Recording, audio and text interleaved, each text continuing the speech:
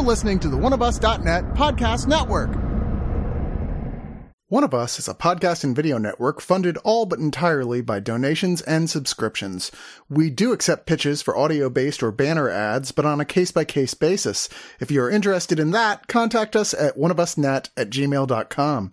With the amount of audio and video content we generate, it is expensive and extremely time-consuming to keep things running. Please go to the webpage oneofus.net and sign up for a subscription at $2, $5, $10, or $25 and get a ton of bonus content. One of Us needs and appreciates all your support.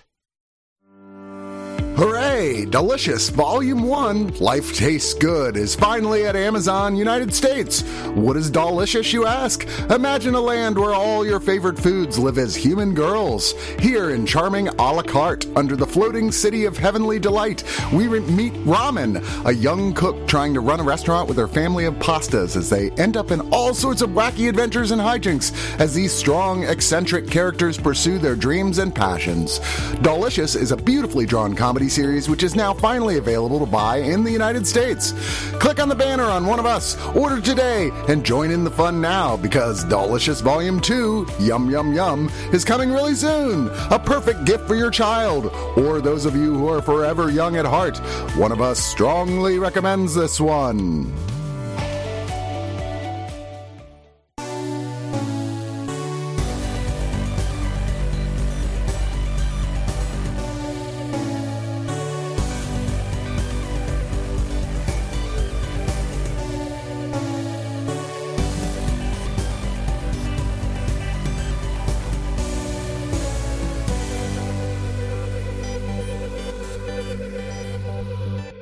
Digital noise is here.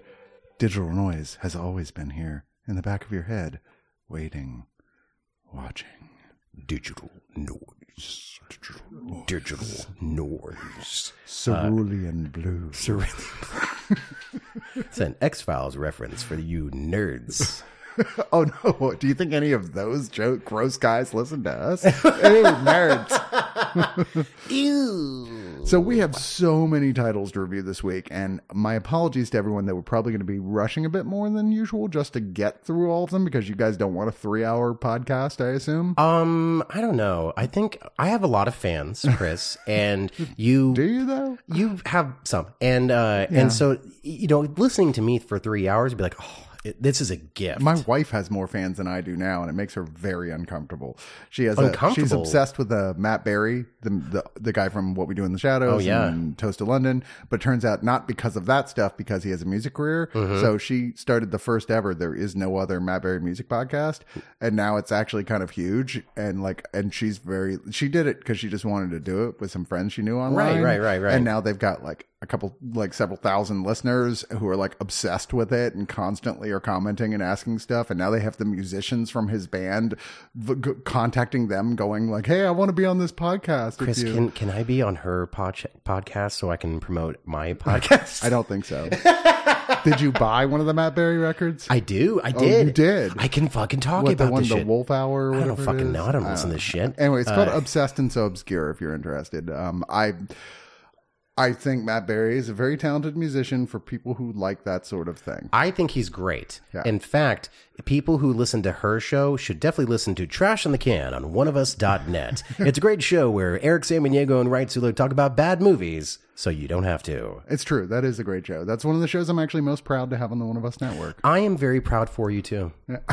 Well, let's talk about this show, which is Digital Noise. We review home releases, and we got, like I said, a lot to go through, so let's just get into it. I'm sorry we don't have time to talk about your recent experiences, like when you beat the shit out of Alex Jones. That was awesome. There's a crowd of several hundred people who were applauding you on as you literally straddled him and just started punching him in the face repeatedly. That was amazing. But we don't have time to talk about it. Oh, yeah. Okay, save it for next time. Or you being cast in the new Breaking Bad 2 show as one of the lead characters. That's really I beat up Bryan Cranston, and I was he did not die at the end of that show. And, he didn't. But you were straddling him and just punching him in the face over and over. I was thinking, okay, I got to get Alex Jones. I got to get Bryan Cranston, and next on my list, fucking Joe Biden. Or your deleted scene from the brand new Spielberg movie, The Fabelmans, where you're just on top of Steven Spielberg as a teenager, just straddling him and punching him in the face repeatedly. So Seth Rogen was talking about in behind the scenes of that he'd go behind camera and Steven Spielberg was weeping most of the time. That was because I fucking kicked him.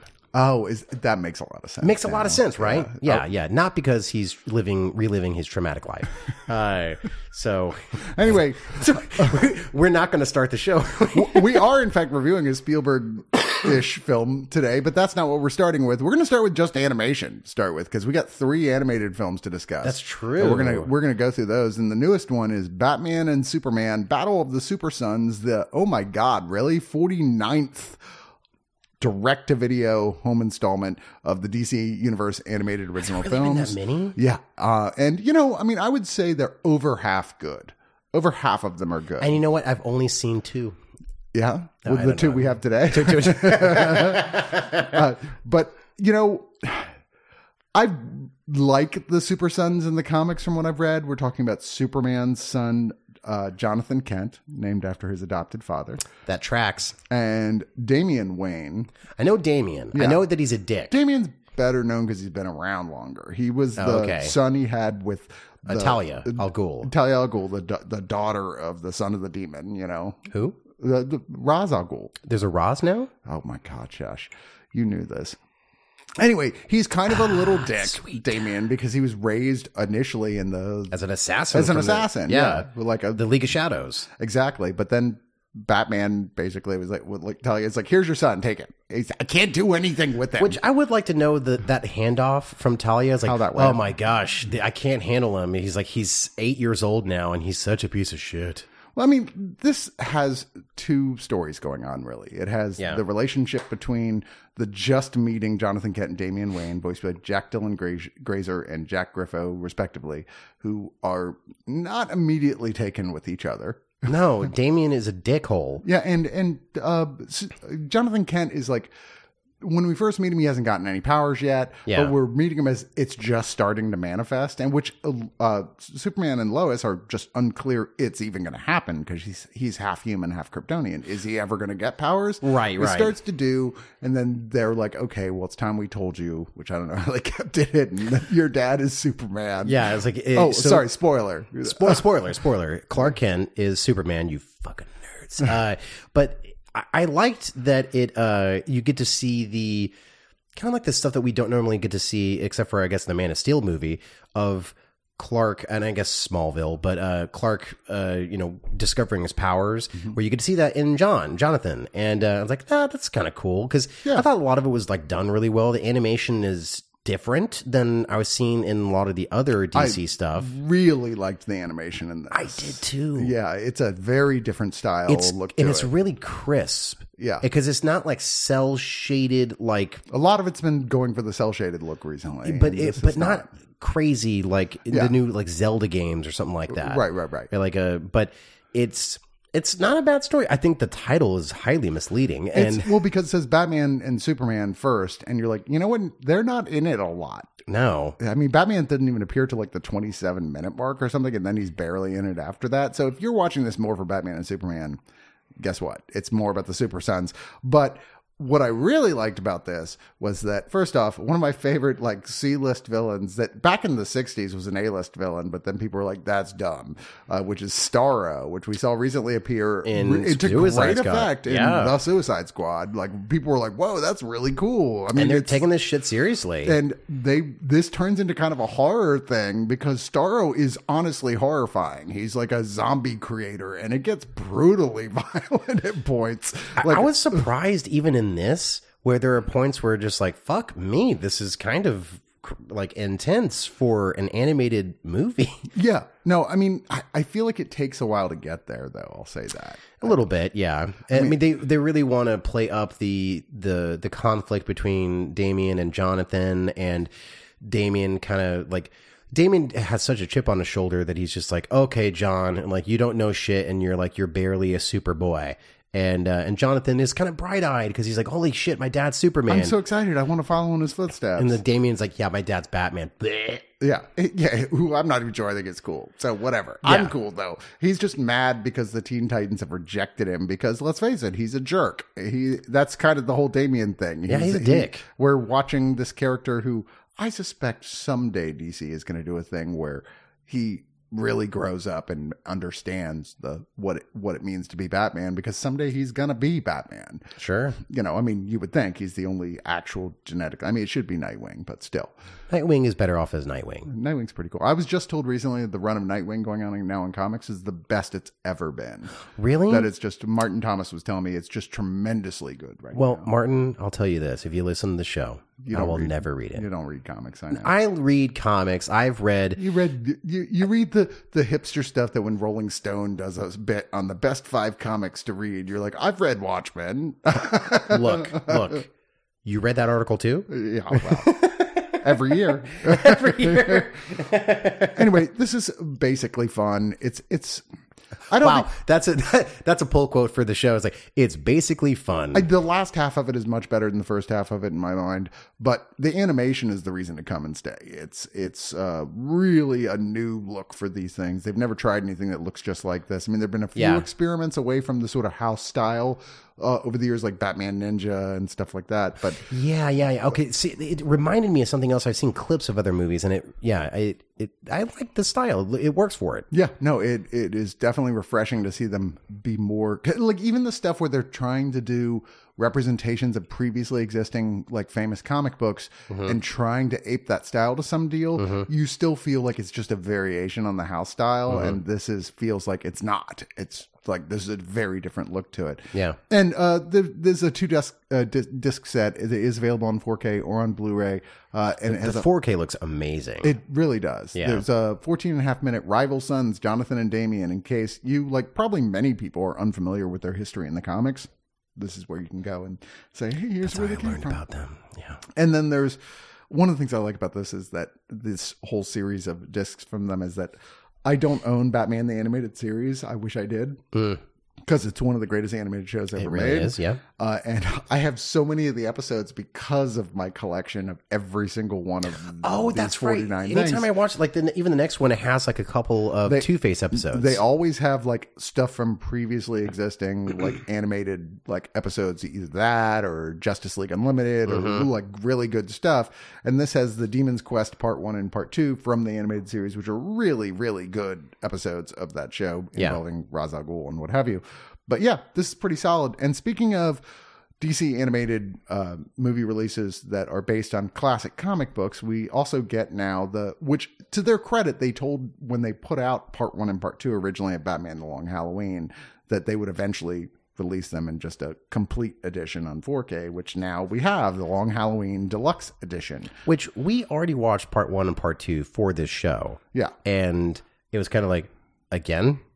Okay. But I'll be honest, I kind of liked it more the second time when I could sit and watch it straight through. Sure. You know, like it was frustrating having the split between them. Now, this is almost 3 hours long. Yeah. It's very long. Yeah. But, you know, as much as I dislike Jeff Loeb as a writer, this is probably the best thing he ever did write in comics. Yeah. And it's a solid story that is very reminiscent of the last couple things that have happened in Batman live action, and that it really involves The detective work. the mafia being involved. It's also sort of like feels like a younger Batman in some ways. Yeah, I like how even the new Batman films are really trying to involve the mafia to like ground it.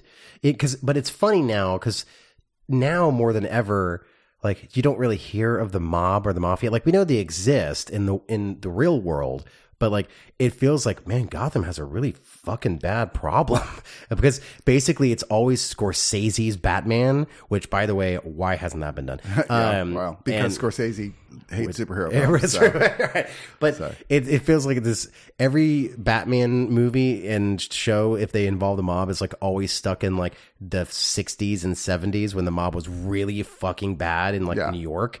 But this modernizes it all. It makes it feel like, oh, this is if Batman really came of age in like the 90s or something. Sure, yeah. And that's a good thing because I don't want to think Batman now is like 80. Leave that to Frank Miller. Although I was still waiting for someone to do a book where it's like we were talking about earlier, like Damian, hey, it's modern day. Batman really is like 80 because, you know, he started when he did. And like he's been Batman for a few years and Bruce Wayne is still around and maybe has a touch of dementia. It would be interesting to finally, because they do this with comics, they do this with TV shows, and definitely animated shows where no one grows up. Yeah, and so comics have to reinvent the character every decade or so to now it's the 90s, now it's the 2000s. Well, you can see that's what's happening in Marvel right now with their attempt to bring the creation of all the younger versions of characters into the comics, which has been going on for 20 years now. But now the MCU, the live action ones, are adopting that and bringing these characters into it and realizing that actors get old and they don't want to play the same part forever. So unless we need you're people Hugh Jackman. We need people to adapt and adjust, unless you're Hugh Jackman, of course. Anyway, this, though, it is early days for Batman. It's basically a sequel to Batman Year One. It's basically Batman Year Two. It's basically the Batman. Yeah. And well, I mean, sort of. He's not really. all like emo and like listening to like old Nirvana like B-sides and stuff. Tell that to who plays Batman in this again? It's Jekyll's and Jensen Ackles from Supernatural, who I think he not only was born to voice Batman, great Batman. Like, I mean, no disrespect to the great Kevin Conroy, the legendary, the best Batman who ever was. I'm sorry to all you guys who are like, who? He was the voice of Batman, Batman animated series. If you fucking nerds don't know who goddamn Kevin Conroy is. Amazing and an amazing human being. Yeah. You know, just a great guy, but who just passed away recently.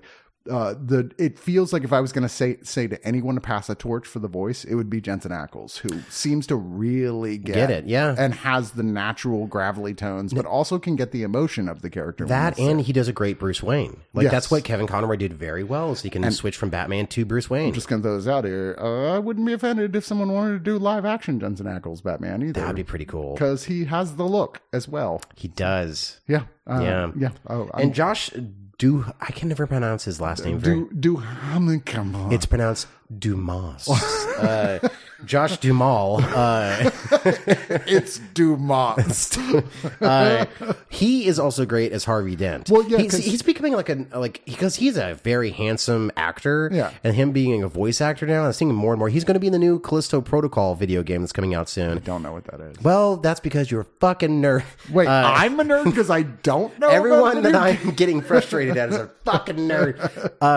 But I've seen him doing more and more voiceover work, and he's not too shabby either. Yeah, well, he is playing, like you said, Harvey Dent, and this could have been called Batman: The Birth of Harvey Dent or of Two-Face, because this really is ultimately at its core, emotionally, it's really about how this guy who was a dedicated DA of the city who really wanted to fight against crime, basically fell into his own worst instincts and ended up becoming one of Batman's greatest villains, which, really doesn't happen till the very, very end. But it's an emotional journey as far as that character goes, and watching his relationship with his wife deteriorate, and it's interesting. Who's the most mod wife I've ever seen in a Batman thing. But then again, a lot of this is taken directly from the comic, which I remember reading years and years ago after I watched because Rolling Stone had it on their list. Yeah, they had that and Watchmen and Laughing Joe, or the last. What is it called? The Laughing Joe. See, yeah. The Laughing. Make thing? my point for me.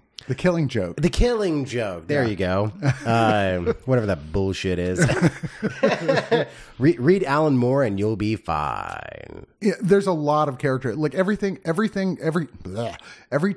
that Jeff Loeb does a major character series, it's always like, well, I'll make this work by having it just be a cavalcade of villains that appear in it. And sure enough, this is a cavalcade of villains that appear in it as well. Right. Like you get Catwoman, you get the Joker, you get Calendar Man, voiced by recent favorite of fans, David Dastmalchian, who played... it's pronounced Dumas. Dumas, who was just in the Suicide Squad as well. What was his character? Polka Dot Man. Polka Dot Man, yeah. He was also, everybody loved. what's his face in Weird, the part of Queen. And you have Solomon Grundy, who is actually really... an empathetic character here. He's like Sad Hulk. He's Sad Hulk. I never understood him. Like my friend Rhett tried to describe him he's like sad or weird Frankenstein. And huh? And then reading him was like, what? And then seeing this and Okay. People who write him best write him as sort of like Sad Frankenstein, and because that's his whole thing. I mean, he's basically a zombie who can't die. I mean, he can die, but then he's just reborn again, and he's Solomon Grundy. born on a Monday. Tuesday. It's something else that happened on Tuesday. Circumcised on a Tuesday. Saturday. But you get the Mad Hatter, you got the Scarecrow, you got Poison Ivy. A lot of people, if you're interested in a cavalcade of characters, they're all here. But ultimately, it's about a murder mystery here, and a well-told and surprising murder mystery about who is killing off all the members of the Falcone family. Which, I mean, obviously everybody involved who are good guys have mixed feelings about, but still. Yeah, they're kind of like, all right. And they're only murdering people on holidays. So the villain is called by the press Holiday. Which is a great name. Yeah. Yeah. Is a great name. And, I mean, of course, in the end, you're like, oh, okay. Yeah. It reminds me of like all the episodes with Two-Face in the animated series were always just like stunners because Two-Face was voiced by Bull from Night Court. Oh, Richard Mall. Yeah, who's so good. Yeah. And then like when you get to see all these different variations of his, like basically his sanity slipping even more, like the Judge episode when he plays a third identity, which is like, Jesus Christ, this is adding so many layers to this character. But anytime that like Bruce wants to like see Harvey, like he's like, oh, Bruce, you've always been there for me. Like there's that one episode in the animated series when he's like trying to still save Harvey Dent. I'm like, God damn it, this show's fucking good. And you get to see that because you forget that I don't think The Dark Knight did that relationship very well. But The Dark Knight is not trying to be representative of the comics. No. But like that's the one thing I wish it did is to show the friendship between them, because you see that in this and you see that in the animated series. Mm-hmm. Yeah. No, I think that's a key to Two-Face being an interesting character. No, I think they did really an alternate version of that in The Dark Knight that still worked, where you're like, here's a good man who fell. And I think they sold that. I think it was like the point. Yeah. But this new release here does in fact lose some extras from the two separate parts. So you got to get all three. Well, not necessarily, because there were two of the shorts, Blue Beetle on the Losers, which they've since re-released, as we now know they do. With once every 2 years or so, they put out, well, here's just the set of like all the shorts that you may have missed if you didn't buy something. Yeah, right, recently, right. The Constantine one that came out had like a selection of all the shorts you missed. Oh, it's like, here's one bonus new one, and then all the little stuff you missed, including those, and as well as they cut out the making of part 2. But it has a new extra called The Long Halloween: The Evolution of Evil, which is like about 25 minutes long. So, I mean, you get something extra. Ultimately, I don't care that much about the bonus features unless they're like knock it out of the park awesome. Right. And this comes with all the extra stuff that was with those, especially from the vault, as we said before, vintage episodes of Batman the Animated Series. Christmas with the Joker being one of the ones I'm like, come on. That's such a good one. It's such a good one. That's such a good one. I love that. But the last one we're doing for animation this week is Mortal Kombat Legends Snowblind. I, who just couldn't give less of a shit about Mortal Kombat. I mean, like, I'm not dissing it. I'm just saying it just never really was my thing. Did you like fighting games? Did you ever play fighting at like Street Fighter and shit like that? When the original PlayStation came out, I was really into. Did you play in arcades? Like Tekken? No, I never really liked the arcade stuff as much. Okay. But Tekken 2 was like a big deal for me. Sure. And what was the one that came around at the same time but it was weapon oriented? Was it Killer Instinct? Or No. I did like Killer Instinct. Though. Yeah. There was another one that was like, people are yelling right now, like, it's this. I'm like, I forgot. Fucking nerds. Anyway, I liked it for a little while, but then as I got older, I was like, this takes a reflex action that I just not capable of anymore. Look, I have to admit something. I like fighting games every now and then, but I am terrible at them. Terrible. No, I cannot remember any of them. When I had an ex-girlfriend who was beating me by just smashing her hand into the controller when I had memorized moves, I was like, you memorized? Oh my God. I couldn't do it to save my fucking life. I'm done. Yeah. Put a gun in my head and like, I will die actually. Get over here. And also, like, outside of the first movie, which is good only in a sort of like grudgingly, this is big dumb fun good, you know, and has a terrific theme song. And also one of my favorite dumb endings ever. that whole like the big monster comes up and they go, oh, they do the freeze frame. To credits. Yeah, it does the same thing in the Street Fighter movie. It's great. Yeah, it's great. Not in the Street Fighter movie, but it's great here. What they do in the Street Fighter movie too, with like because everyone like poses and does a freeze frame. No, but it doesn't have as good as a theme song. Oh, that's very correct. Yeah, it's very important. Yeah, there. the music in Mortal Kombat the movie is great, but this movie let me tell is. you, the Warner Brothers recent 3 animated the Mortal Kombat Legends series have all been like, hey, do you like Mortal Kombat, especially for the super ridiculously over-the-top gory parts? Well, we got a treat for you. Right. I'll be honest, those last 2 that they made were fucking badass. I didn't see them. Oh, they're like, wow, this is like super horror movie gory, like people ripping people apart in slow motion, like right down the middle. Oh, maybe and I stuff. did see one of them. We reviewed the last one on Digital Yeah, it Noise. wasn't Johnny Cage in one of them. Yeah, no, he was in the last 2, which were directly connected. Mortal Kombat Legends Battle of the Realms was the previous one. Mortal Kombat Legends Snowblind is basically the Logan of Mortal Kombat. It feels like an alternate like future. Where they just it's Logan. It's It's definitely Logan, and I kind of like that. Is that it? Just like, you know what? What if Sub-Zero was an old man? Yeah, and he didn't like to be Sub-Zero. Like, and there was some new guy, and the bad guys won. And the bad guys won. And you know what? Let's make it Mad Max. Everything's kind of post-apocalyptic. It's Mad Max. You know, there are heroes out there, but they're just kind of not really wanting to be heroes anymore. They're just hiding out and stuff. And heroes. then, There's no heroes in it at all, except for Sub-Zero and what's his face, the new guy. Yeah. Well, I mean, like, they're there. They're just like, there's no fighting this. We're just going to keep hitting.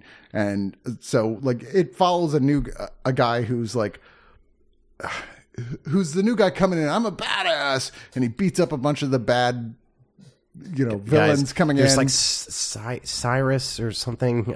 Like all the Mortal Kombat 3 or 4 and on, like all the other ancillary characters that weren't original 8 characters. I'm like, I don't know who they are. If you know who they are, nerds, then comment below. Well, but the main bad guy is Kano. Kano. Yeah. He's like become like what's the guy from Mad Max Fury Road? He's become that guy. Yeah, he's become a Morton Joe. Yeah, exactly. And he's Australian too in it too, which is funny. But you know who it's voiced by? It's voiced by it's the only like famous person in it. David Wenham. Yeah, David Wenham. Yeah. Which is crazy. Who is Faramir in Lord of the Rings. Yeah. Yeah. So, yeah, and he's basically searching for every last outpost in the wasteland that he doesn't have control over. That's his deal, sending his like minions out who are not familiar minions in the game, I guess. One of them is the dreadlock guy. Yeah, but the rest of them are kind of new characters. I guess so. I have no idea. But I haven't played the games enough to know for sure. But you've got this younger guy, like I said, who is like, oh, I'm a badass. I'm not afraid of anybody. Who initially like kicks a bunch of their ass, but then gets his ass kicked by his big magma Lava Man, which I'm like, but he gets saved by Sub-Zero, who's now who is the Logan character, which you don't know it's Sub-Zero at the very. I mean, we all know it's Sub-Zero. We all know it's Sub-Zero.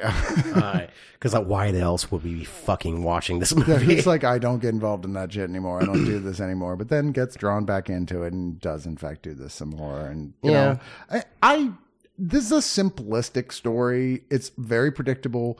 But the gore is fucking over the top fantastic. It's great. It's not as crazy as I thought it was going to be.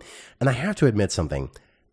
I did not like the animation style in this. It's simplistic. It's simplistic, but it's also kind of choppy. Like the frame rate was weird. You know what it reminded me of? Heavy Metal 2000. Oh, wow. I've like never actually bothered to watch that. Oh, well. I don't think. Well, it's not good, but it reminded me of the same kind of animation style, and it just did not work for me. I thought the look of it, quite honestly, was cheap.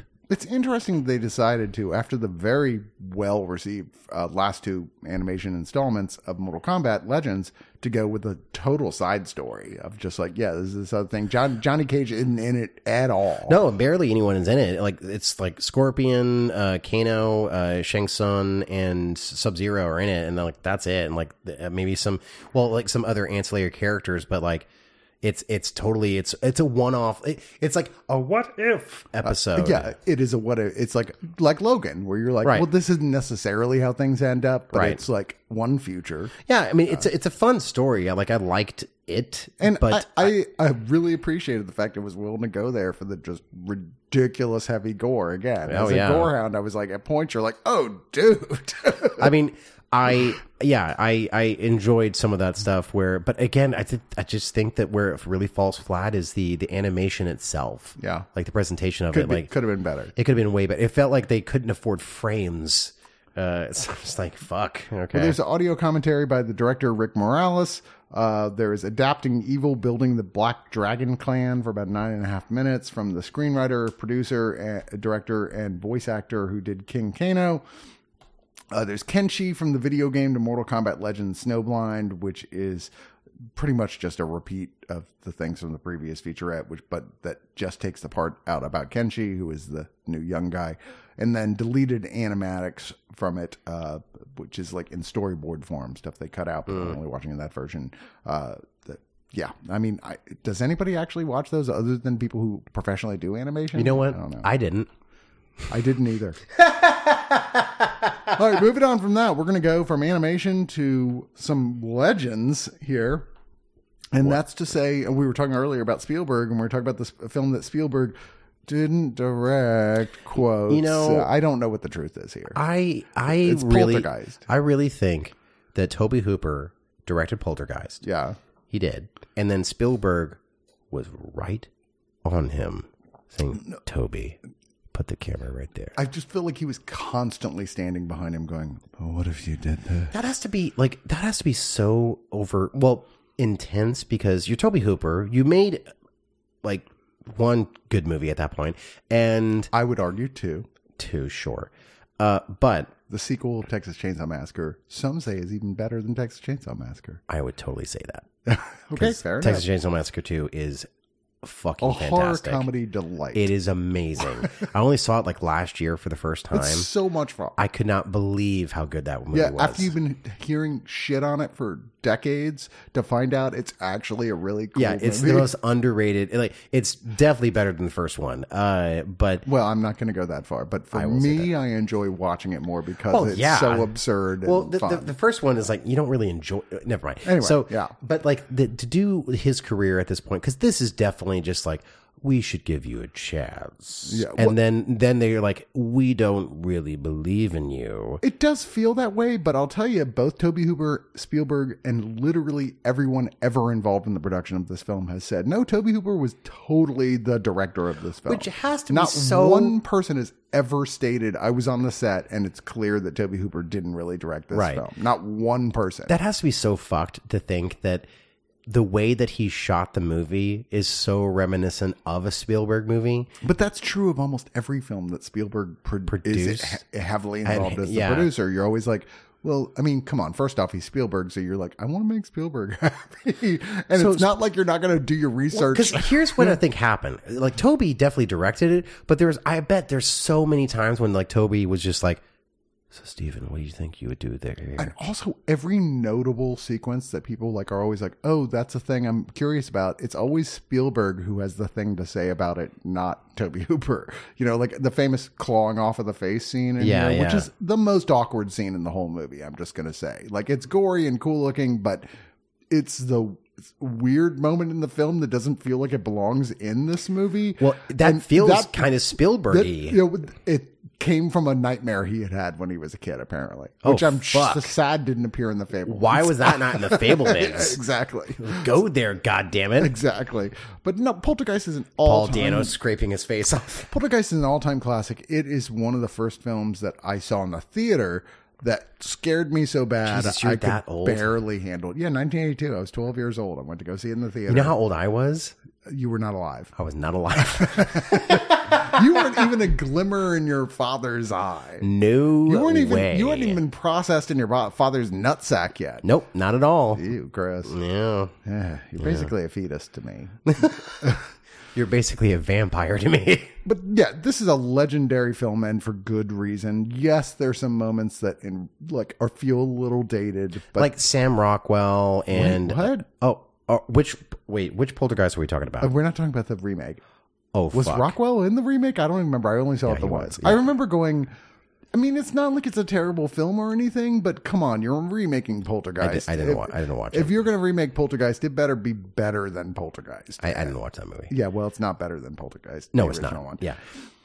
Zelda Rubinstein. Can we talk about her just real quick? Oh, is that a thing for you? Yeah. If I had my way, I wondered what that centerfold was. He has it pinned up in his bathroom. I was like, it's that's life size. It's only 4 foot tall. It's uncomfortable. I mean, at the very least, it makes it easier to not get an erection when you're peeing. Because I have a really big problem with getting erections. Why I'd be like, oh, here we go.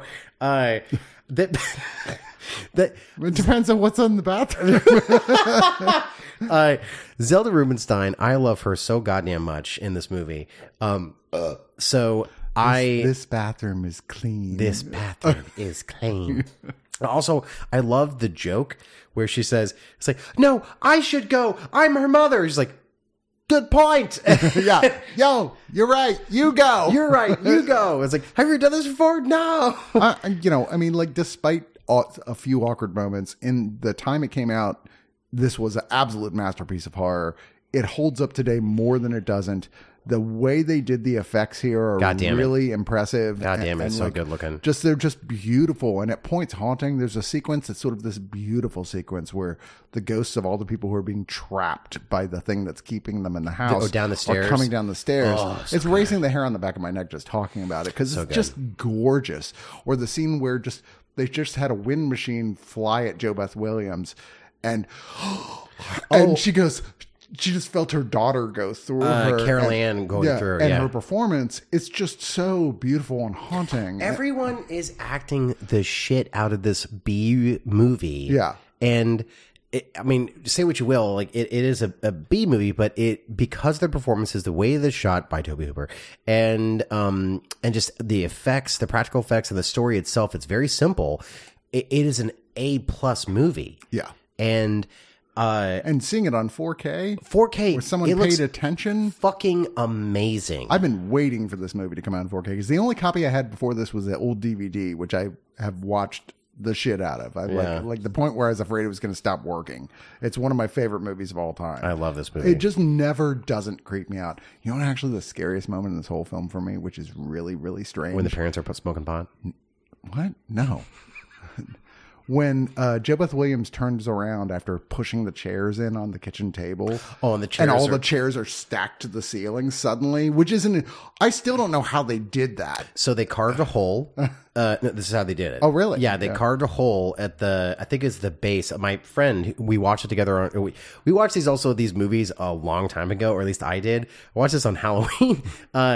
So they've carved a hole at the base of the table and chairs, and they just brought it down. Like, this was like on a fucking set, and they brought it down and they moved all of them up at the same time, like just like wheeled them all out. They're all connected. It was like one piece, and so they could do that little effect of just like boop boop boop. It's a perfectly executed it's sequence. Great, and without even needing a music sting, dude, it's fucking a terrifying moment. Well, because she's the music sting. It's like, why don't horror movies do more of that? Like, I always try to think about, like, when horror movies are doing things right, when you see the threat right behind them and there's no music, that is vastly more terrifying than like da da da. I feel weird we haven't even described the plot, but do we need to really? Do you not know the plot of Poltergeist at this nerds point? Know what this goddamn movie is about. To describe it, like, if you don't know the plot, good. Trust us. Just watch it. It's about Sam Rockwell who gets a house. No, not Sam Rockwell. Sam Rockwell's not in this? Yeah, you moved the actors to the tombstones. You didn't move the actors. Sorry.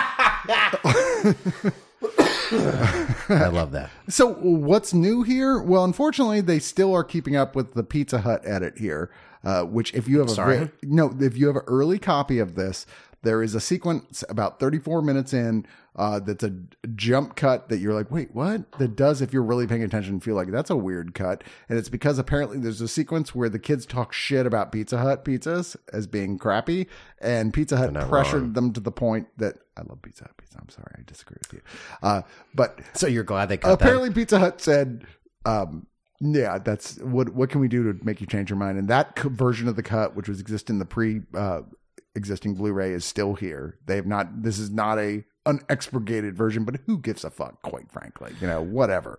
Somebody gives a fuck, but it's not me. Spielberg didn't have the power that he has today because he would have told like Pizza Hut, "I will fucking kill you." Like, I could do whatever the hell I want. But this is not a. This isn't not a good movie. It's not the Criterion. Shut up. It's not the Criterion edition. There's not a lot of bonus features here. In fact, what they have are just largely carryovers here. Although carryovers that are very old, like the making of Poltergeist. It's only 7 minutes and 18 seconds, but it's never been released on disc before. It was like a promo thing they were releasing for press, I guess, and it's the first time it's here, and it's it's okay, whatever. It's an old piece, and then there are the really annoying 31-minute "They Are Here: The Real World of the Poltergeists," which is just a 2007 documentary with a bunch of like total fakey psychic mediums of like it's all true, and you're like, oh my god, stop! All the curses and all that shit that people died, which it's terrible, but like okay, that's you're exploiting a child's death and this other child's death. Well, I mean, they're not even really going on about that here. I mean, like, certainly there have been things that did that. Shudder did a whole documentary series about the real story behind cursed Hollywood films, which, in their credit, they went, this is probably all bullshit. Like, right. They were very like cynical about it. I was like, okay, they just presented what the claims are and they went, yeah, probably not. I must say that I do love the villain in Poltergeist 2 a lot more. The villain is like legendary villain in Poltergeist 2. The movie is not great. No, it's not great. Yeah. But like Kane, the walking like tall man from Phantasm, basically. Yeah. It's like, reminiscent. He's like, Carol Ann. It's like him crossed with the Robert Mitchum character from Night of the Hunter. From Night of the Hunter. Totally. Yeah, it's like that's exactly what it is. Those two characters fused together. I never thought of that. I love Poltergeist 2 more than Poltergeist. No, you don't. It has two great things about it. It has that character, and then it has the scene where the dad pukes up the giant maggot. Oh yeah, and it's Kane. He's like, hey, and he like walks away. It's got cool practical effects, but then it gets into weird New Agey Native American stuff, and like that's technically like awkward and feels very racist. Yeah, kind of racist. Yeah, it's really racist. Yeah, but I do love it when Kane says, Carol Ann. Have you ever seen 3? Oh.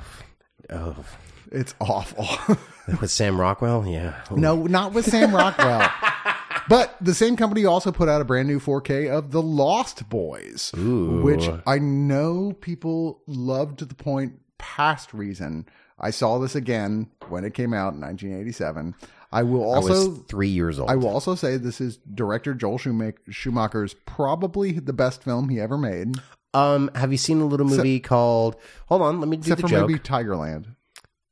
Oh, that's actually pretty good. Oh, what about the movie you did with Philip Seymour Hoffman and Robert De Niro?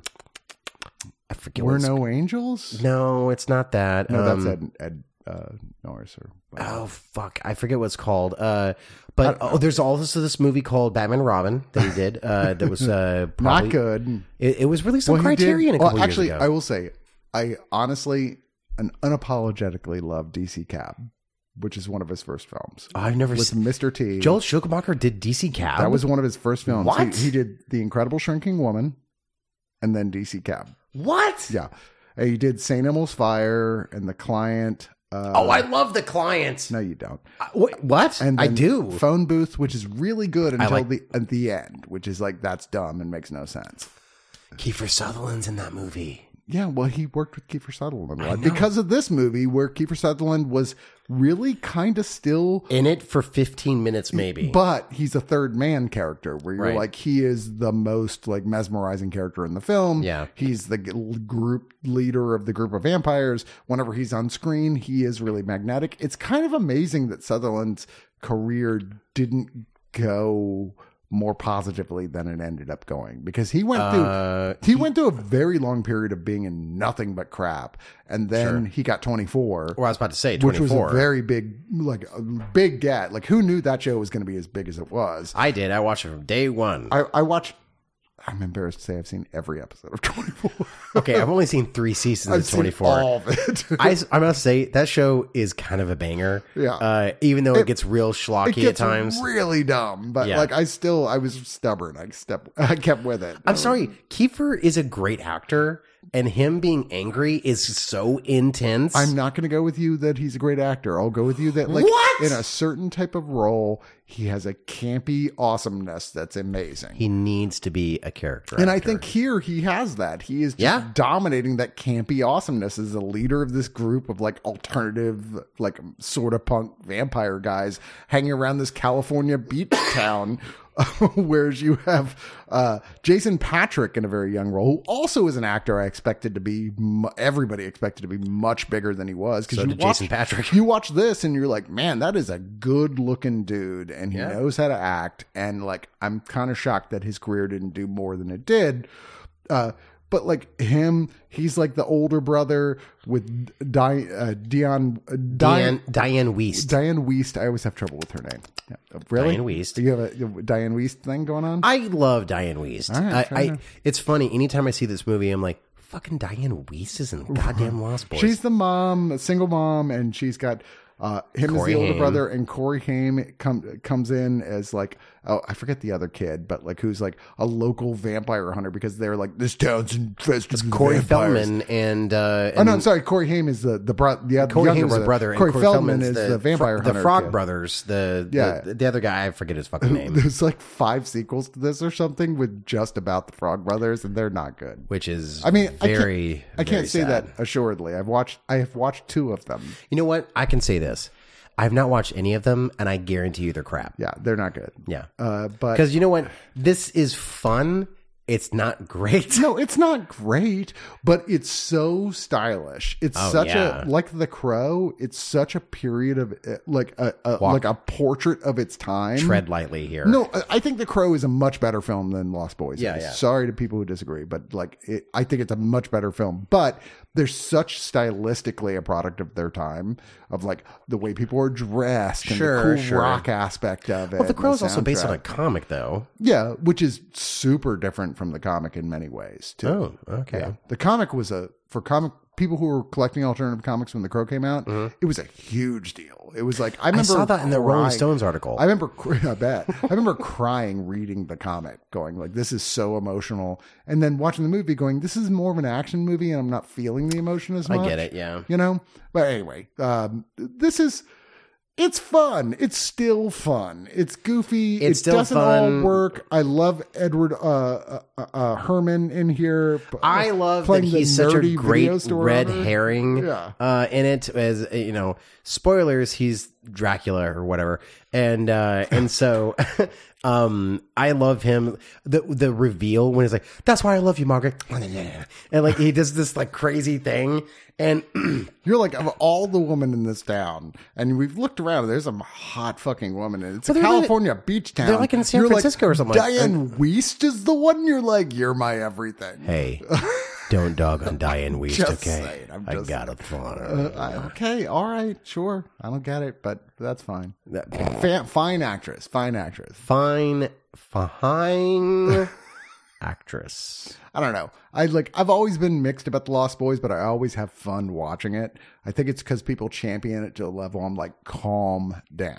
Well, I think that people need to realize, rest in peace, Joel Schumacher, but he wasn't like good, and so I feel bad for dogging on him because he's dead, but like his movies weren't like not good. He's a And director so, who like, tried very hard to do very stylistic films, and sometimes like that's all there. Like there are films that you're like, this movie sucks, but the look of it is awesome. right. I mean, even Batman and Robin, you're like, it's a beautiful looking Batman film. Forever and Batman Robin, like say what you will about the movies because there's a lot to say, but like they are his style for sure. Yeah. And like he had a point of view the way that he looked at things. So like he did that in like out of the gates, even with Lost Boys. Yeah. Yeah. Well, there's mainly just the previously existing stuff out there. The audio commentary with Joel Schumacher, retrospective, about 24-minute retrospective. I mean, honestly, I rewatched a lot of these because it's been so long since I saw it. I had questions. I rewatched about half of these, and there's a lot of stuff that what was questions ported did over. you have? Just about the making of it, and I was hoping that I would discover like a modern day look back. There is not one. See, that's what I wish about some of I mean, these. the Lost Boys retrospective modern day for when the Blu-ray originally came out. So yeah. That's what I wish for some of these 4K releases, where they like, well, this is what you're known for, Jason Patrick, and it's like, what, you didn't like Narc?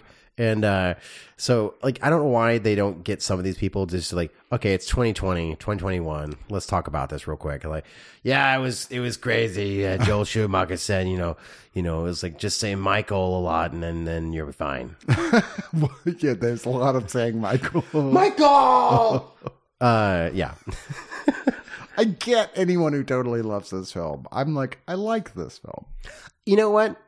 You're fucking stupid. The scene where they're hanging off the bridge is a great sequence. And in fact, the cover they put out for this, and I think there's it's actually the artwork for the 4K is actually really cool. It's actually one of, I think, 2 or 3 different covers they put out. So we had got the one where they're hanging onto the bridge as it. Oh, really? Yeah. But like, okay, that's really cool. Like, I like that. That's one of the best scenes in the movie where they're hanging onto the bridge and going, come on, Michael, jump. It's a really good idea. Yeah. That sequence is a really good idea. Well, we have to move on to stuff you've never heard of. Oh, fuck. And so we're going to go to Evil Dead Trap 2. So I have all the DVDs and Blu-rays and 4Ks in front of me. Yeah. And I took Lost Boys out and I saw this and like, oh no. Evil Dead Trap 2 Hideki, which has literally nothing to do with Evil Dead Trap 1.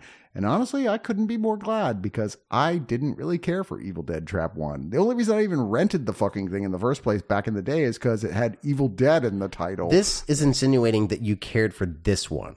I kind of did, actually. So that's the end of Digital Noise. This reminds me of some of the stuff that you also didn't care for as much as I did over the years here doing this, which is like the weird Asian horror serial killer stuff that's come out. And I'm just like, I kind of like this. And this is a very disturbing and different serial killer story with a female serial killer. Sure. Who, and I'm sorry, this is a little bit of spoiler, but honestly, this is not a heavily plot. You're not going to watch this. I honestly think you kind of should if you're a serious hardcore horror fan, where it's a woman who works, who's very nerdy, who works as a projectionist in a theater, and her best friend is kind of more of a hottie type thing. It's unclear why they're best friends, but whatever. Well, the main they went to school together, I assume. Right, yeah. The main actress, she's overweight, and so she's like has feelings about that, and then she's like seeing her best friend who is a lot more like outgoing, and she's like fucking people all the time, and like she's like at parties and they're all doing coke, and she's like, I don't want to do this. And she's getting hit on by like creepy old men. This movie is very uncomfortable, by the way. Yeah, but that's what's good about it. I guess. Yeah. Also, the movie is like 8 hours long. It's kind of it's not. It's not 8 hours long, but it felt it's like an hour and a half or so. It was interminably long. I really enjoyed this. Actually, I did not. I mean, granted, I appreciated it because okay. Well, hold on. Let me do the plot first here. Okay. Which is a spoiler plot. So if you don't want to know. I mean, come on. Again, you can see it coming. Like, the movie itself is like, we expect you to figure this out early on. But the idea is that the nerdy girl is the killer. Bodies are showing up and she's killing women and cutting out their fucking uteruses, like, graphically and horribly. Yeah. Like, which is a kind of a new thing for horror. It turns out it's because she herself had an abortion and now is like having trouble processing that. And so that's her therapy. Wow, I don't remember that part at all. That's her therapy, is cutting murdering other women. And I will give her this. Uteruses. I like going for broke and like how fucked up you can like make a character. It does it very well because it feels like it's something that I would try to do. Like if I was like doing like a crazy like video nasty, like, yeah, let's make it kind of really fucking crazy. And it does it well, but it's just like, it's more gruesome also in concept than it is in actually presentation. Yeah. Which I appreciate because I don't want to see someone's uterus being pulled out.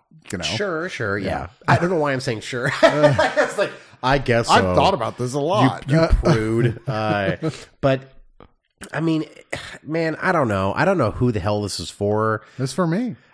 Yeah. I liked it. I love Asian horror because it doesn't I love give Asian a horror fuck. too, but like it doesn't give a fuck. But like, I don't know if it was like presented the best way possible. Like I thought it dragged quite a bit.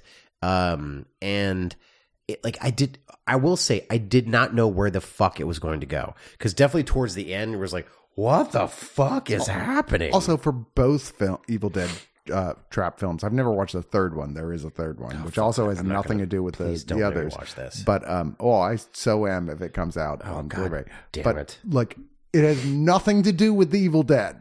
I don't know why the title is associated. It doesn't even, like, not even visually or thematically or anything. No. There's no connection with the Evil Dead. I have to say that I felt like tricked when because I guess like other people, or maybe that's not that was their original intent, was to trick people to like, Evil Dead. You like Evil Dead? Watch this. Here's Evil Dead Trap.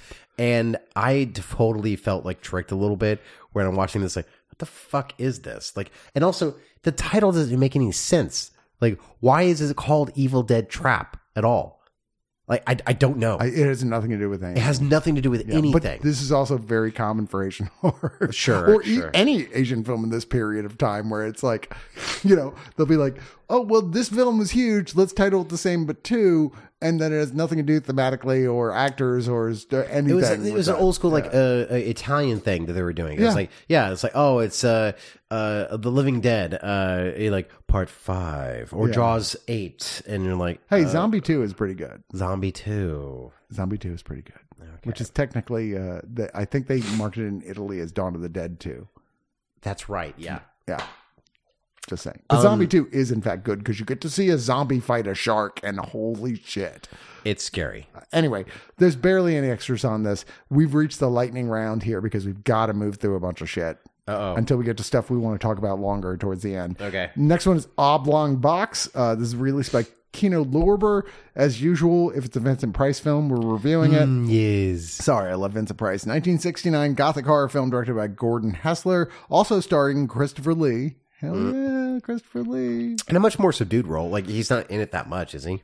Yeah, I guess. I mean, it's 1865. We see that this Edgar Allan Poe classic. This character, Sir Edward Markham, played by Alistair Williamson, was involved in African voodoo ceremonies, like an explorer, just like his brother Julian, played by Vincent Price. But apparently, he fucked up somehow and was totally disfigured. Even though when you eventually see his long withheld through the movie disfigurement, you're like, that's not really that bad. You got some acne scars, you're fine. Yeah, I think he's still going to get laid more than me. But it's like Vincent Price is like they've got the family Monts, and he's been keeping his brother locked in his room, who is very guilty about the whole No, brother, situation. please don't do this. Yes. And so they're like, what if we get this witch doctor, which I don't know what he's doing in London, but okay, to concoct a drug to put the brother into a death-like trance. They can find, in quotes, the brother, put him in a coffin, the oblong box of the title. Oh, that's what that was referring to. Yeah. And just go, well, he's dead now, so the brother owns everything, and yada yada. But here's the end. Like the brother now is like, okay, I'm done taking care of him now. All the shit that was taking up my life, because he's kind of crazy as well, and I can marry my fiance. But the thing is that the brother in question isn't actually dead and survives the experience, and now is out for revenge and blackmail and weird sort of blackmail. Like, I figured he was going to come out and just start stabbing people, but he's more just sort of like contacting associates and blackmailing and stuff. Yeah. It's a very like long con blackmail and murder. Like, okay. And it's based loosely on an Edgar Allan Poe story, I guess. It says the classic Tale of the Living Dead. Yeah, I don't know. But either way, I'll say this is not one of the better Vincent Price Edgar Allan Poe vehicles. Vincent Price is in all of the best Edgar Allan Poe vehicles. This is not really one of them. No, I unfortunately thought this was boring. It's pretty dull. It's pretty dull. It goes on for a very long time before shit starts actually. The movie is 80 hours long. It's got a great cover though. I like the cover. Yeah, I mean the presentation of the Blu-ray is pretty cool, but you know it's fun to see Vincent Price do anything, and you know it doesn't. When the brother gets going, you don't see enough of Vincent Price after that. You're like, oh, come on, just get back in there. Because, like, no, you're right. Vincent Price is kooky, and he's fun to watch. and him talking about anything, and also him talking to his very young wife is also very funny. It's literally almost every Vincent Price movie ever. Or we had 2 anthology collections recently, and every single one is Vincent Price with like a wife who's like 170 years younger than him. You know, like my age. How does Courtney feel? I just love that Hollywood was just like, just give him a 22-year-old wife, and like it's Vincent Price. Like everyone thinks he's straight. It's fine. Pretty typical in Hollywood across the board. No, I mean that's English cinema though, not even Hollywood. So, right. But right. still, it was like with this actor we have that's legendary. It's like. Sir Arthur Gilgood, who's like, who's dating a 19-year-old. But my wife, like we can get through these hard times. There was a time that in Hollywood people just went, yeah, sure. Sure. Vincent Price, yeah, he's fine. He can date it. I gotta tell you, I just watched Spirited recently, which I loved. Spirited? The one with Ryan Reynolds and Will Ferrell, the Christmas Carol remix one on Apple Plus. I loved it. Really? Loved it. Nathan hated it. Well, but Nathan is wrong almost all the time. Nathan, I hope you're listening to this episode. Sorry, I love you as a person, Nathan, but you are wrong about like movies. Just literally, if you say something and I agree with you on something, I'm always like, I should reconsider my opinion. Now, I will say, you can listen to Nathan Flynn on the next episode of Trash in the Can that's being released this week for just in time for Thanksgiving. I don't know. Why did I bring that up anyway? Spirited? Because there's a whole thing. Ryan Reynolds. Is Vincent Price in it? Vincent Price is not his ghost. Yeah, no, I don't remember. But anyway, I'm glad I threw a plug in because you guys should watch Spirited. It's really good. Yeah. We will not watch that movie. But you should. It's fantastic. All right. The Amusement Park is the next film releasing. Oh, fuck. Which has been on Shudder for some time. Which has also been on Trash in the Can, released on oneofus.net. Which I feel like it's weird it's been on Trash in the Can because I don't think this is a terrible movie. I do. I know. And we've had this discussion many times. Fuck. Look, first off, to make him look bad, as I feel like I should. You're pointing to me. This is George Romero making this film. It was re-released. You know how many good movies George Romero has made? Quite a few. 3.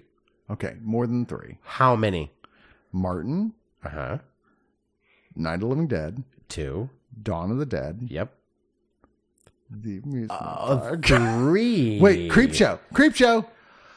He didn't direct all the stories, did he? I thought he did. No, I don't think he did. Did he not? I don't know actually. I think he did. I don't think he did. I don't know. Creepshow's not great, but it's pretty good. Oh my! Get the fuck out of here. He's done 3 good movies, and I'll go with Creepshow is good. Here's the thing: I will give you Bruiser. That movie, Bruiser's good. Yeah. I forgot about Bruiser. Yeah. Bruiser was good. Yeah. I'm not a fucking idiot. We're at 5. Okay. Oh, fuck you. Okay. The Amusement Park is a bullshit. Just like I'm going to take these like Christian right wing nut job like money and try to make a crazy psychedelic movie, and it is boring and stupid and weird, and I don't like it. Wow. Yeah. Tell us how you really feel, right? I don't think George A. Romero is that good. This is okay. I'm not going to go there. I like that he is like a George Corman, but in Philly. George Corman? Or Roger Corman, like sort of esque, like just like bootstraps kind of filmmaker. Okay. But this is like one very early in his career. He was taking a film for money, but I think he had made Night of the Living Dead, and that's about it at this point. But basically, he was doing like a commercial work. Yeah, it's a work for hire project. Yeah. His wife is the one who thought after because he never wanted to re-release it, and his wife was after his death was like, I genuinely think this is good, and the 90-something% reviews on Rotten Tomatoes would suggest the right is perhaps fucking the nerds. minority. Listen to Trash in the Can. We dog shit all over this movie.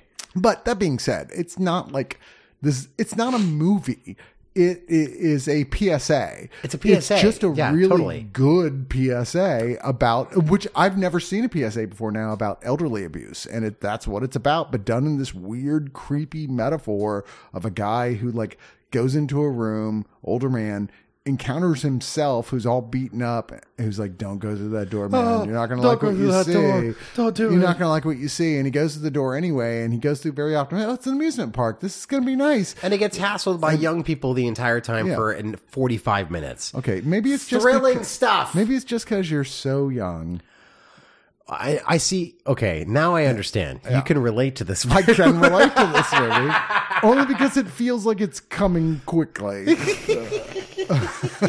See, being a very, very, very, very, very young person, Very young. You're essentially a fetus.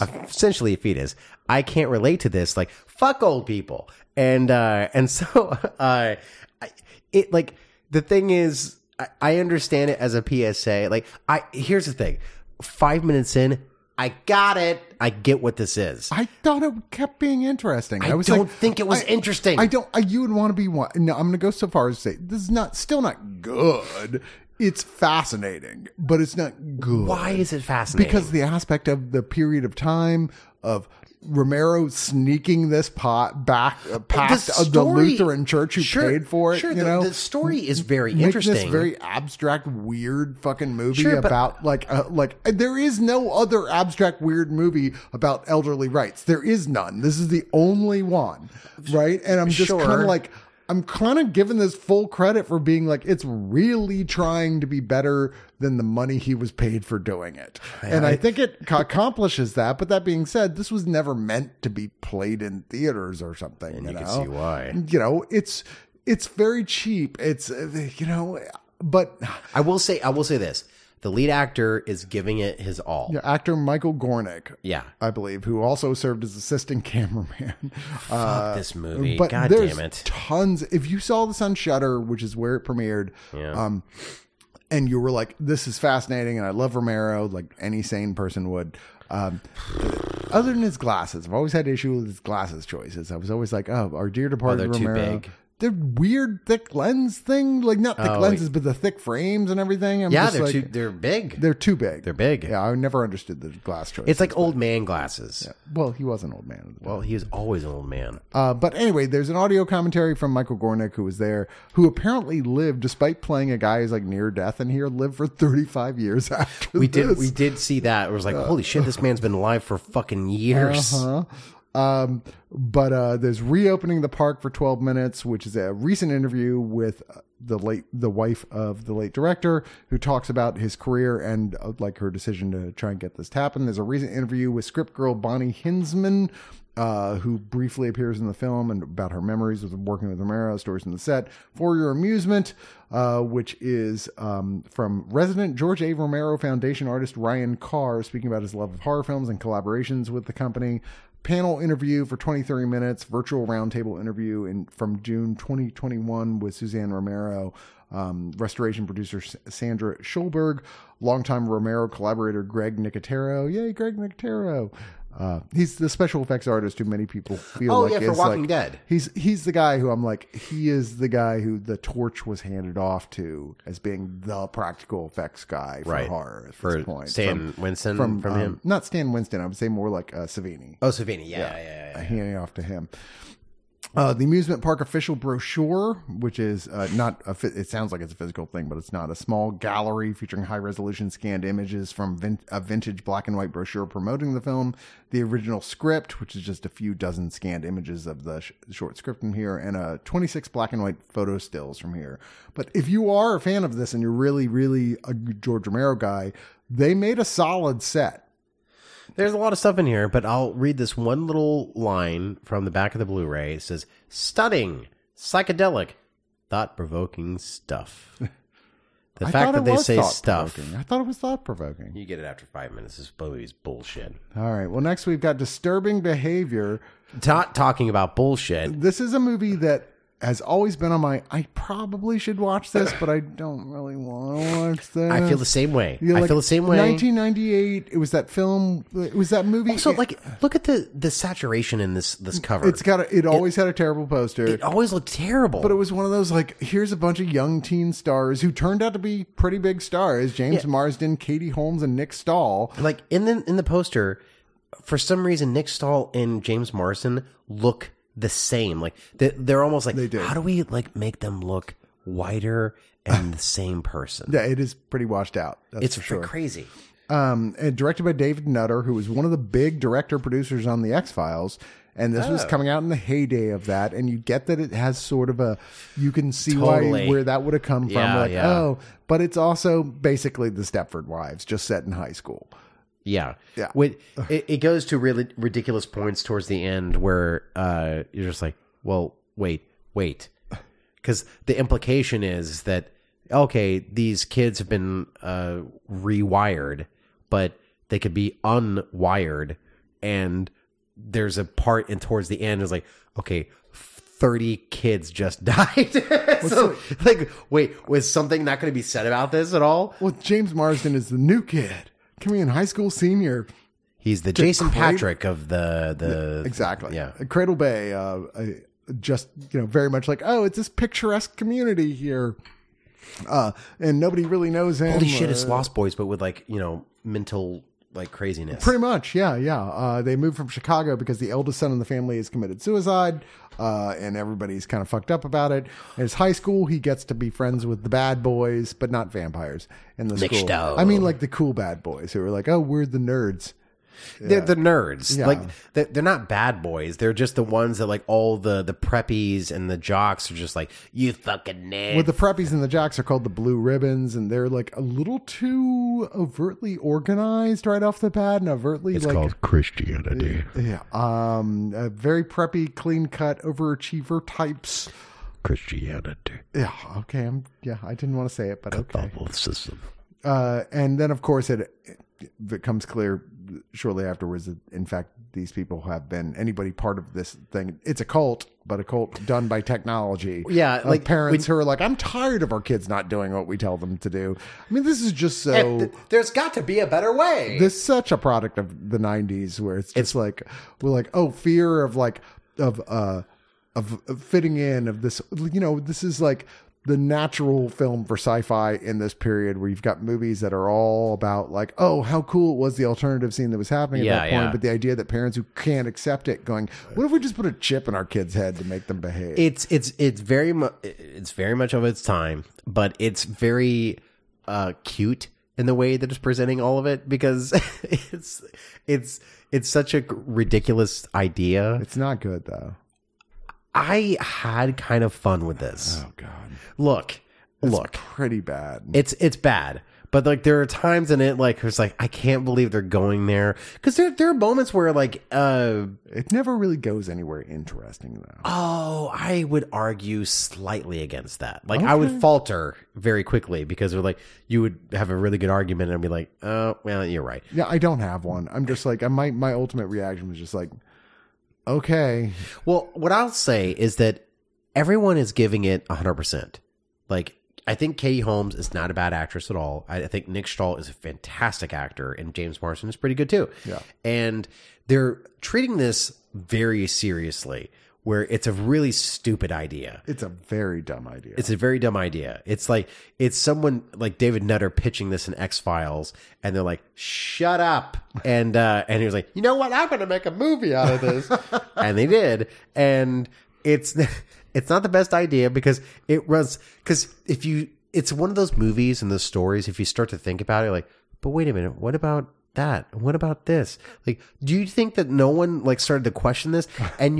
And the doctor, who is, I forget the actor's name. Oh fuck. It's not William Sadler. William Sadler is great. Also kind of problematic. Awesome. He's the best part of He's the best problem in this movie. He's problematic, but only to the point where you realize that, but he's not actually. He's his performance is there is a sort of a red herring type of thing. Right. Also, I just saw the music is done by Mark Snow. He did music for the X-Files. I know the music actually is pretty good. It is. Yeah.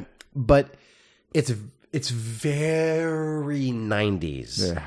It's so much 90s. Drenched in the 90s. But there are points when I was kind of shocked where it went to more R-rated stuff.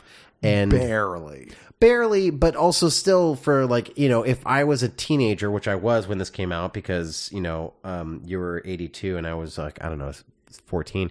And so watching this, if I did, because I've never seen this before until now, I would have been like, oh, this is slightly titillating, and but also for not the right reasons. And and also appearances by Bruce Greenwood, which that's what I wanted to say. Bruce Greenwood is the doctor. villain. He's the bad guy. He's Steve the bad guy. Railsback, a legendary bad movie actor, has appearances as Officer Cox. Oh, he's the officer. Officer Cox? Yeah. Oh. And then Ethan Embry, a young Ethan Embry. That's who is the brother who killed himself. Yep. Like, that's what I was trying to think of, Ethan Embry. Yeah. Yep. It's not good. If you want to watch, if this is one of those movies that should only be played at a house party in 2007 at an Austin house. And a specific type of house. Specific type of house, hipster house, where everyone's drinking, and then you're walking by a TV and like, what the fuck? Katie Holmes and James Marsden? What the fuck is this? That's the only time this movie should be played. I just was the whole time watching this. I'm like, why wouldn't you just watch the Faculty instead? Which is not even that great of a movie either. Here's the thing. I think people did. I think people did say, why don't we just watch The Faculty instead? There's an audio commentary by the director, David Nutter. There's a few deleted scenes for about 24 minutes and then the original trailer, and that's it. And Did you watch any of that? Nope. I did not either. Wow. Okay. So why'd you bring it up? Because I wanted to make sure that David Nutter knew that. Because he's listening to this review. He's like, oh. And then we have This Is Gwar. We've talked about this before on the show. We actually there was a Screener Squad review of this. I hosted this did episode, you? Yes. You know, I have a lot of experience with the band Gwar. I'm not even the world's biggest Gwar fan in terms of their music. I don't think anybody really is, to be honest. But even though they were nominated for a Grammy. Look, I have not had any experience. I'm not a fan. I watched the movie. This is fascinating. I love it. And I appreciate them. But that's it. Oh, okay. Sorry. I thought there was a but. No. I think that, there's a lot of butts in this movie. Pretty big butt. But I liked it that they are the original D&D nerds that made rock music and then wanted to just say fuck you to the music industry. Yeah. I mean, I don't even know if they wanted to say fuck you to the music industry. I guess they didn't really want to. They were just like an art collective that were like a bunch of like, I don't give a shit about anything. I just like to get high. I like to play role-playing games and read comic books and create art. And we like heavy metal music and punk, and let's just do a thing just for ourselves. And that was literally, having lived in Richmond as this was just starting to happen. This must have been very close to you. Yeah. Like the guy who is the sort of tragic figure of this, Dave Brockie, who was the lead singer of the band and one of the founders, Oderus Ungras, was my next door neighbor. Like, we hung out all the time. We were friends. Sorry? Yeah. He was my next door neighbor. How are you not on this review? I know. How was I not on this movie, you mean? Well, let's see why. I would have had things to say. I mean, I see. Good things. Why? He was a great guy. He was a really, really, really nice guy. But I watched it happen. I've been to the Gwar studios as it was like fomenting, as everything was coming up. Yeah, absolutely. Watching them make the pieces. I've seen Gwar probably 20 times. You know, like, but all in Richmond. I think I saw him here once. But like, it was one of those things. Gwar is playing. Let's go see Gwar. Sure. Just wear your crappiest t-shirt because it's not going to survive. It's going to get bloody. Because there is a band. They would go up there. It was a ridiculous sci-fi heavy metal craziness where they were splattering fake blood and it was basically and the Gallagher of music. Yeah, but instead of watermelon like gore, it was gore and cum and vomit and piss, right? But not real. So you're not actually. I mean, it's just like harmless shit going on you, but it was supposed to be that, and it was all very political. Like they would always be assassinating Republican figures and religious figures on stage and stuff, and had a plot and a story, and it was really fun. The music was not great, but it wasn't terrible. But it was like, nobody is like, oh, the best thing about Gwar was the music, because nobody would say that, including Gwar. This documentary really gets into the heart of this project and what was going actually on with the creativity of it, and it's enchanting watching it. Even if you couldn't, are like, I would never go see these guys, this is a delightful watch. It's great. I was definitely won over by the people that were that created this. It wasn't just one or two people, as they would say. It was definitely a collective, and I thought it was a really interesting idea because I did not know anything about Gwar, at least to the extent that the documentary goes into. That it was basically one of the last, like, it felt like late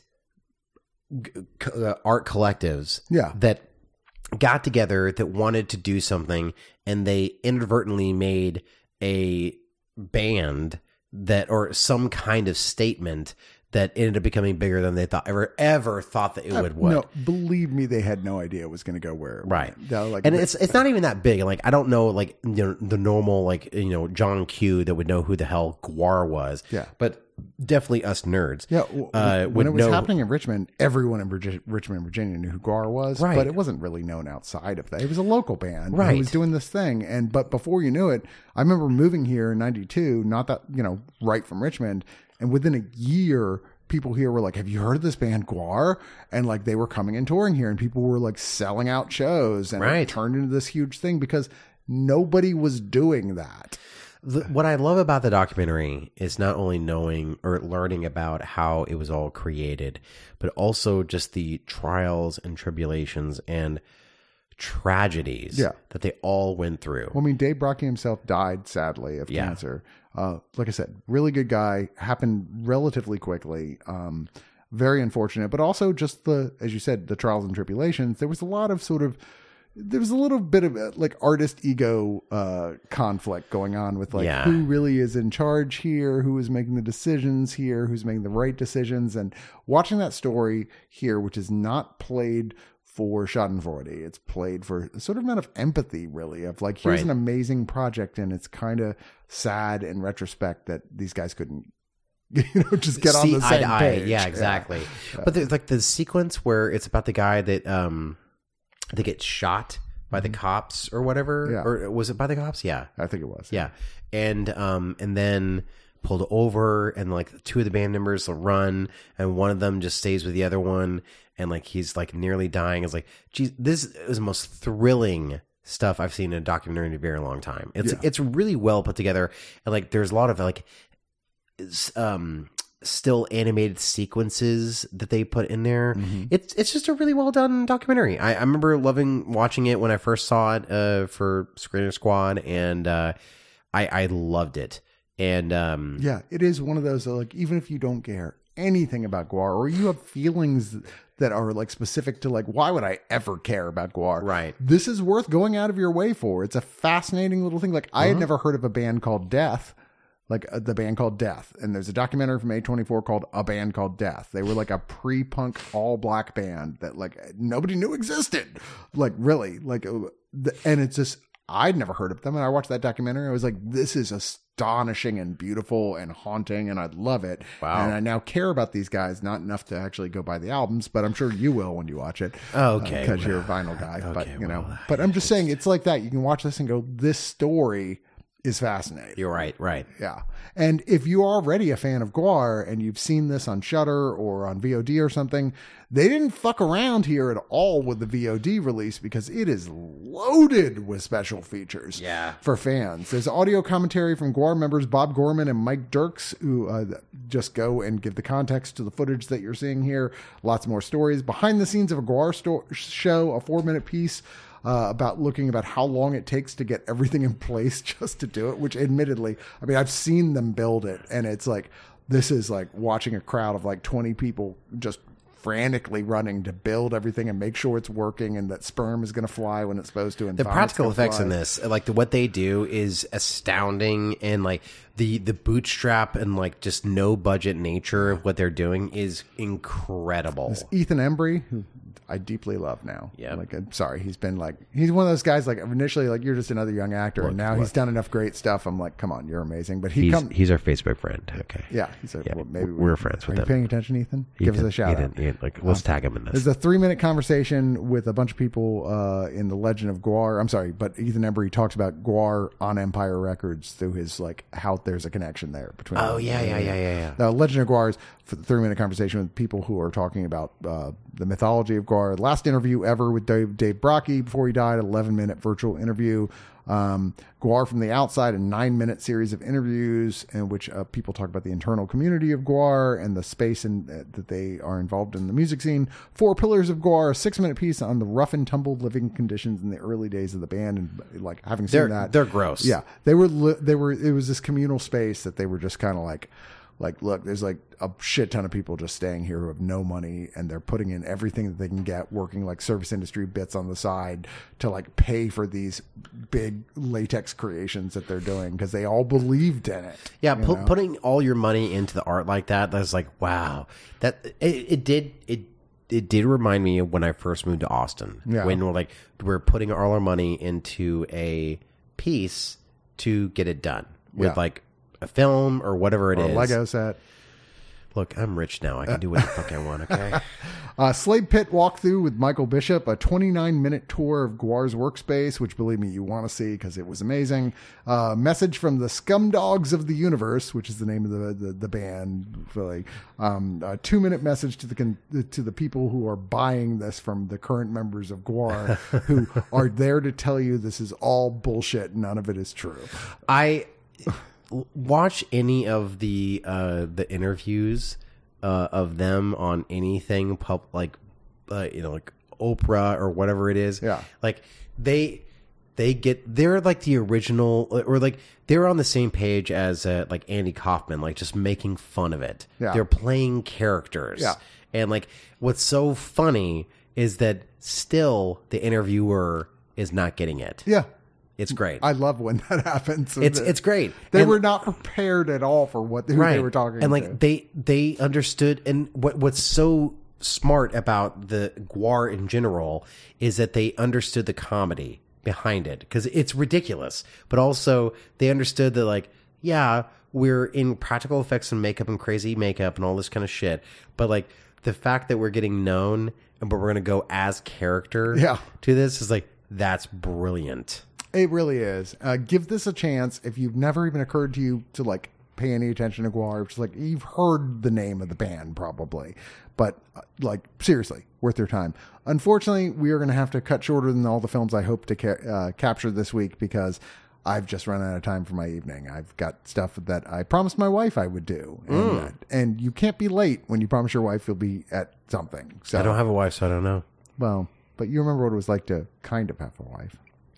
Someday. Oh my God, are we singing at the end of this? Hooray, I've been waiting for this. Sing that song that you just learned. Someday we'll finish this digital noise and we will watch the rest of this movies. Someday we'll finish this DN and then we'll have more movies. I don't know if you'll care by then, but we'll have more movies then. For you. Reviews.